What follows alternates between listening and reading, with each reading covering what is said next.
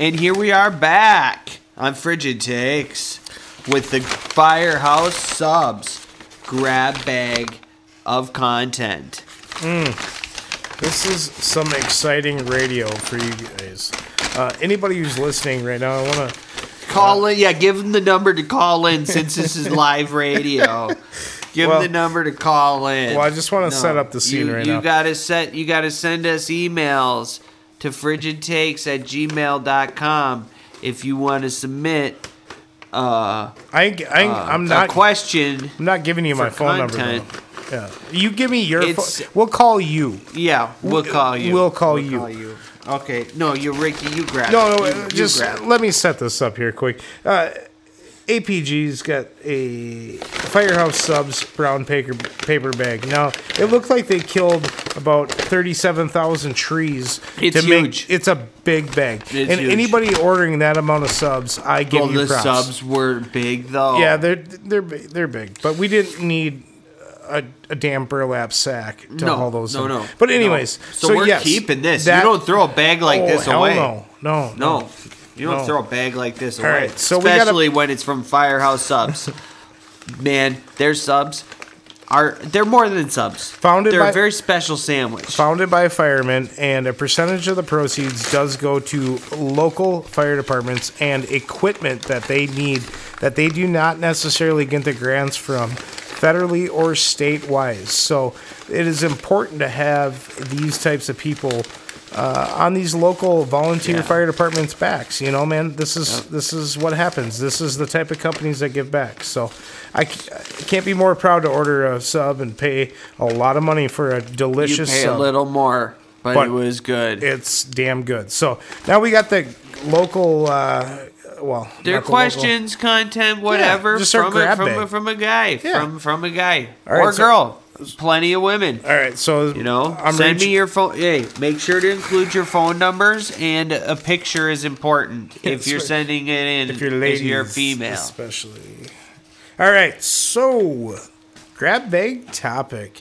This one. Can you read it? Who's it from here? Here. This one's from Charlie Schaffer. Is that one? Schaffer. Burnsville, Minnesota. Hey, thanks, Charlie. Schaefer. Appreciate you writing into us. This is a good question, so, yes. This first question for you, APG. Do you think A-Rod will move the T-Wolves, the Timber Puppies? What do you think, bud? The Timbies are staying Timbies. Yeah? Yeah, I'll tell you why. This is a question that I've pondered a lot. Sure. When I go to sleep at night, when I wake up in the morning, when I'm sitting on the toilet, when I'm at work. My favorite. Yeah. I did a lot of soul searching, and what would happen if one of my teams moved, Oh, it already happened with the Lakers. I mean, we weren't around, but it happened with the Lakers, right? Yeah. Oh, yeah. But that... it happened with the North Stars. We were alive. Yeah, but...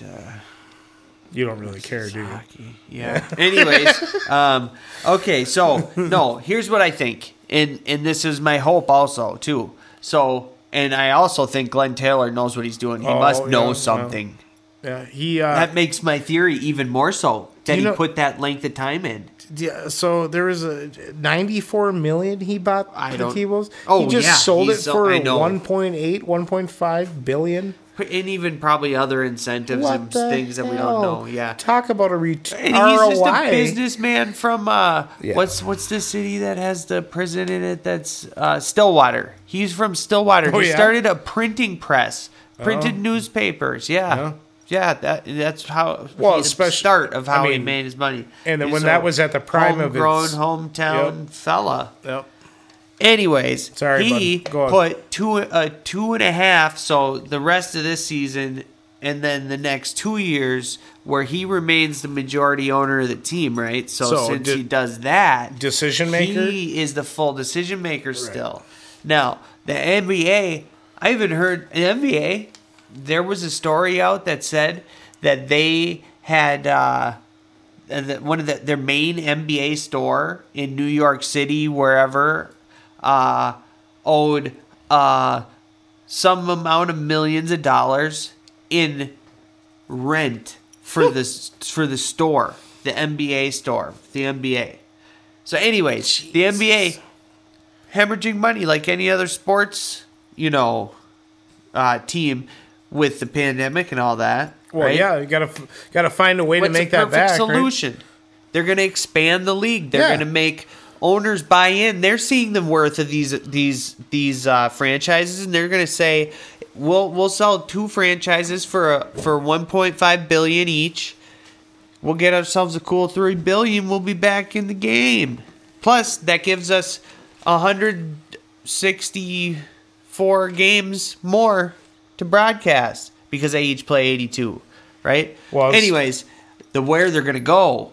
Seattle and Las Vegas. That's my frigid take that you heard now. Where would A-Rod take them? One of those 2 places. Because really, where else is there? Well, isn't there a connection with Seattle? Yeah, he started his career in Seattle. But where else would he go that would make him more money than those places? And we all know that he's about making money. We know he's doing this to make money. Well, I mean, there's a lot of places I could guess, but what do you got in mind? What do you think? Well, no, I mean, I think... you're just throwing a hypological... It's what could the city... It's going to be the city that's willing to do the best by him. Sure. Like, I'll build you a stadium that you own. Well, how can you turn something like that down? Which has happened to people. Yeah, how can you turn that down? And he's going to get a sweet deal for moving the team there. And I think he might take it. But, I'm still hoping the Timbies stay the Timbies. So, the answer to the question is, do I think... what was the question? It was, do you think A-Rod will move the Timberwolves? Yeah, thanks, Charlie. I just talked myself right into thinking he still will. Oh, but if they won't let him move a team if they just expanded the... My answer is no, because the NBA is going to expand into a 32-team league. That's the answer to our Firehouse Subs grab bag of content. That's a frigid take, if you ask me. And a frigid take. Jesus.